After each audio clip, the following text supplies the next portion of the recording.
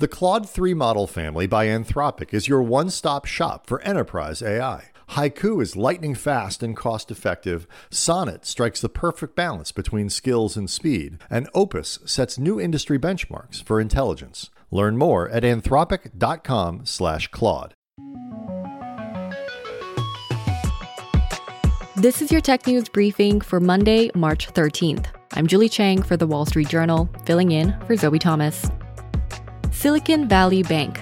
For decades, it was the financier of choice for many tech startups and venture capital firms. And on Friday, with little warning, it collapsed. On today's show, WSJ finance editor Charles Farrell will join us to explain what went down and what comes next. That's after these headlines. More layoffs at Meta, the parent company of Facebook, plans to keep downsizing over the coming months. And according to people familiar with the matter, the latest cuts could be as big as last year's 13% staff reduction that affected around 11,000 jobs. The people say the first wave of the new cuts is expected to be announced this week, and they're likely to hit non-engineering roles especially hard. Meta is also expected to shut down some projects and teams, among them some wearable devices that were in the works at Meta's hardware and metaverse division, Reality Labs. The FBI once purchased geolocation data derived from mobile phone advertising to engage in warrantless tracking. That's according to FBI Director Christopher Wray, who spoke before a Senate committee last week.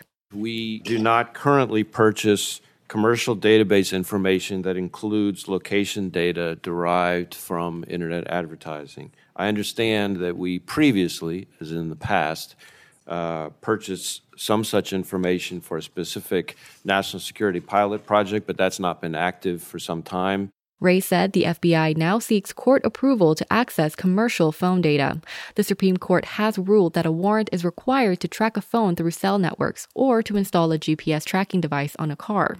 But the massive amounts of data now available for sale raises legal questions about how and when the government should be permitted to buy it. The FBI declined to comment beyond Wray's remarks.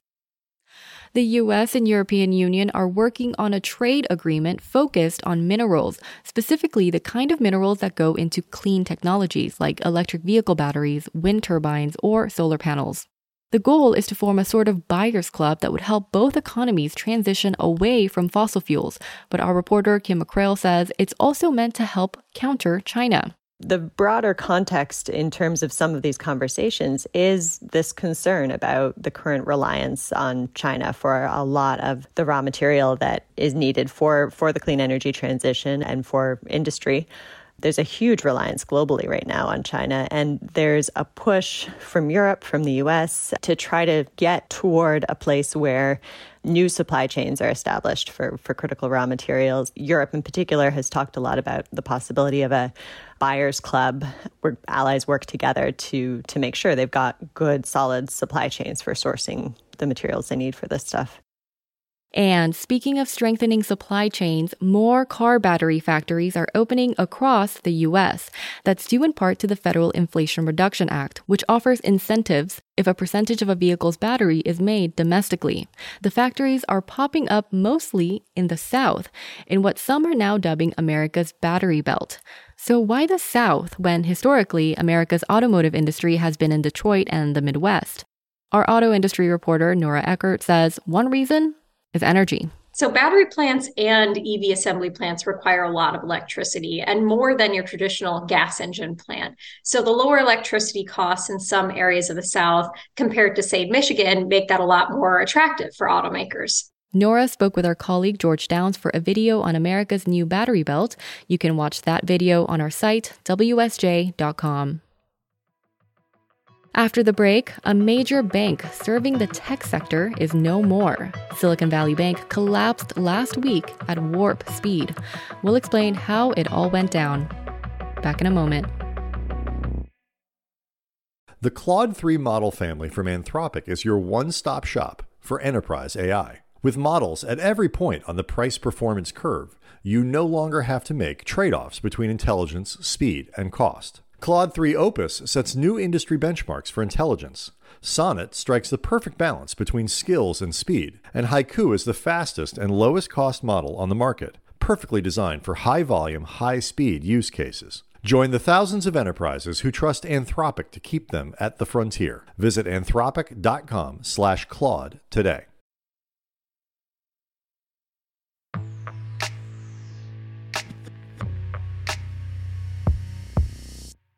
For decades, Silicon Valley Bank was a pillar for the venture capital and startup community. Then, on Friday, in less than 2 days, it collapsed, and the government stepped in to take it over. Investors and startups spent the weekend scrambling to help their portfolio companies find new sources of cash. In the crypto world, it led a major stablecoin to break its peg to the US dollar. And by Sunday night, federal regulators were rolling out emergency measures to prevent a broader banking crisis, including steps to backstop all depositors and taking control of another bank, Signature Bank. SVB's fall marks the second biggest bank failure in U.S. history, after Washington Mutual during the 2008 financial crisis. So what happened with SVB, and what kind of ripple effects could this have in the tech sector and beyond? Here with us to sort through this is WSJ finance editor Charles Farrell. Hi, Charles. Thank you for joining us. Pleasure to be here. So, Charles, for those of us who may be less familiar with Silicon Valley Bank, can you tell us a little bit about it, as well as what role it played in the whole venture capital startup ecosystem? Sure. So Silicon Valley Bank is, in some respects, a very conventional bank that happens to be in Silicon Valley. It does things that a normal bank would do. It takes in deposits, it makes loans, it helps its customers process payments and payroll and all kinds of other stuff. What is unconventional about Silicon Valley Bank is how deeply it is tied to one specific industry. So it's very much a bank that's widely used by tech startups and by the venture capitalists and the private equity companies that invest in them. So Silicon Valley Bank had a really tightly knit customer base. It would do lots of specialized things that would help tech companies, startups, and the funds that invested in them. And because it was good at that, it drew in a lot of people in Silicon Valley as customers. Can you walk us through exactly what happened here? Why did SVB collapse? So on Wednesday, Silicon Valley Bank made a pretty astonishing announcement, which is that it would need to sell a bunch of securities that it held. So these are assets that it has, mostly bonds, treasury bonds and other things. And it would need to sell them, and it would take a loss selling them. And the reason that it needed to do that was that a bunch of depositors were pulling their money out, and it needed to replenish that lost money. So it had to sell things that it owned in order to satisfy all of these withdrawal requests. This is not a thing that bank investors or the markets or depositors want to hear, because that is how bank runs get started, and that can become a self-fulfilling spiral, and that is what happened. So once they said, hey, we need to sell these things in order to satisfy depositors, they attempted to try to do some things to shore up people's confidence. They said, we have an investor lined up to bring in some fresh capital. We're going to do all these different things to make ourselves solid. They said all this on Wednesday evening, but Thursday morning, it was very clear that neither the markets nor their own depositors thought that would be sufficient. And Thursday, the deposit flight accelerated. And in fact, kind of fed by the fact that it was such a tightly knit community that it served. So everybody in Silicon Valley knows everybody else in Silicon Valley, and they all talk and they hear that this guy is taking money out. So they take their money out as well. And it accelerated through Thursday, and they were unable to complete overnight Thursday to Friday, the capital raise, the new money that they were trying to get by Friday morning. And on Friday morning, they called it quits and said, we're done.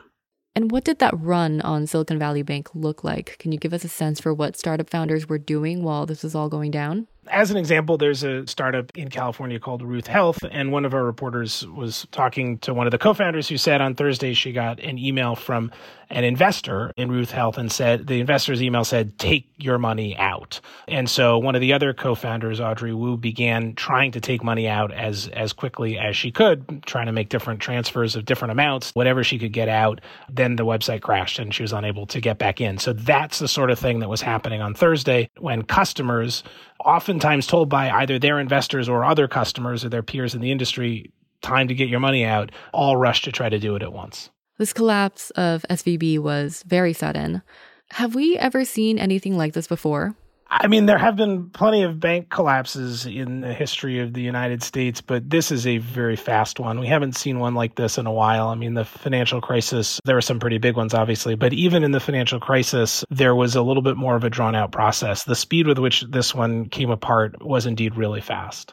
Now, we also saw Signature Bank get taken over by regulators over the weekend. What kind of an impact could all this have on Silicon Valley and beyond? That's very hard to say. Investors and depositors and people who have money at these banks are trying to assess that now. That's really the question of the moment, is if this is the tip of the iceberg, how deep is the iceberg? Or is it just a kind of one-off thing? It's not quite a one-off because a similar thing happened at Silvergate, which is a crypto-focused bank. But is it a one or two or three banks that have very, very different models than everybody else? Or is it actually a wider thing? And that, as yet, is not clear. WSJ Finance Editor Charles Farrell, thank you so much for your time today. My pleasure, Julie. And that's it for today's Tech News Briefing. But a quick reminder before we close out the show, we want to hear your questions about generative artificial intelligence, AI programs like ChatGPT, Microsoft's new Bing search, or Midjourney. We're going to answer them on an upcoming episode. Do you want to know how these kinds of AI programs work, what they're capable of, or maybe what the latest wave of AI developments could mean for how we live our lives? Leave us a voicemail with your AI question at 415-439-6482. You can also email us a voice recording at tnb@wsj.com. We look forward to hearing from you. I'm Julie Chang for The Wall Street Journal. Thanks for listening.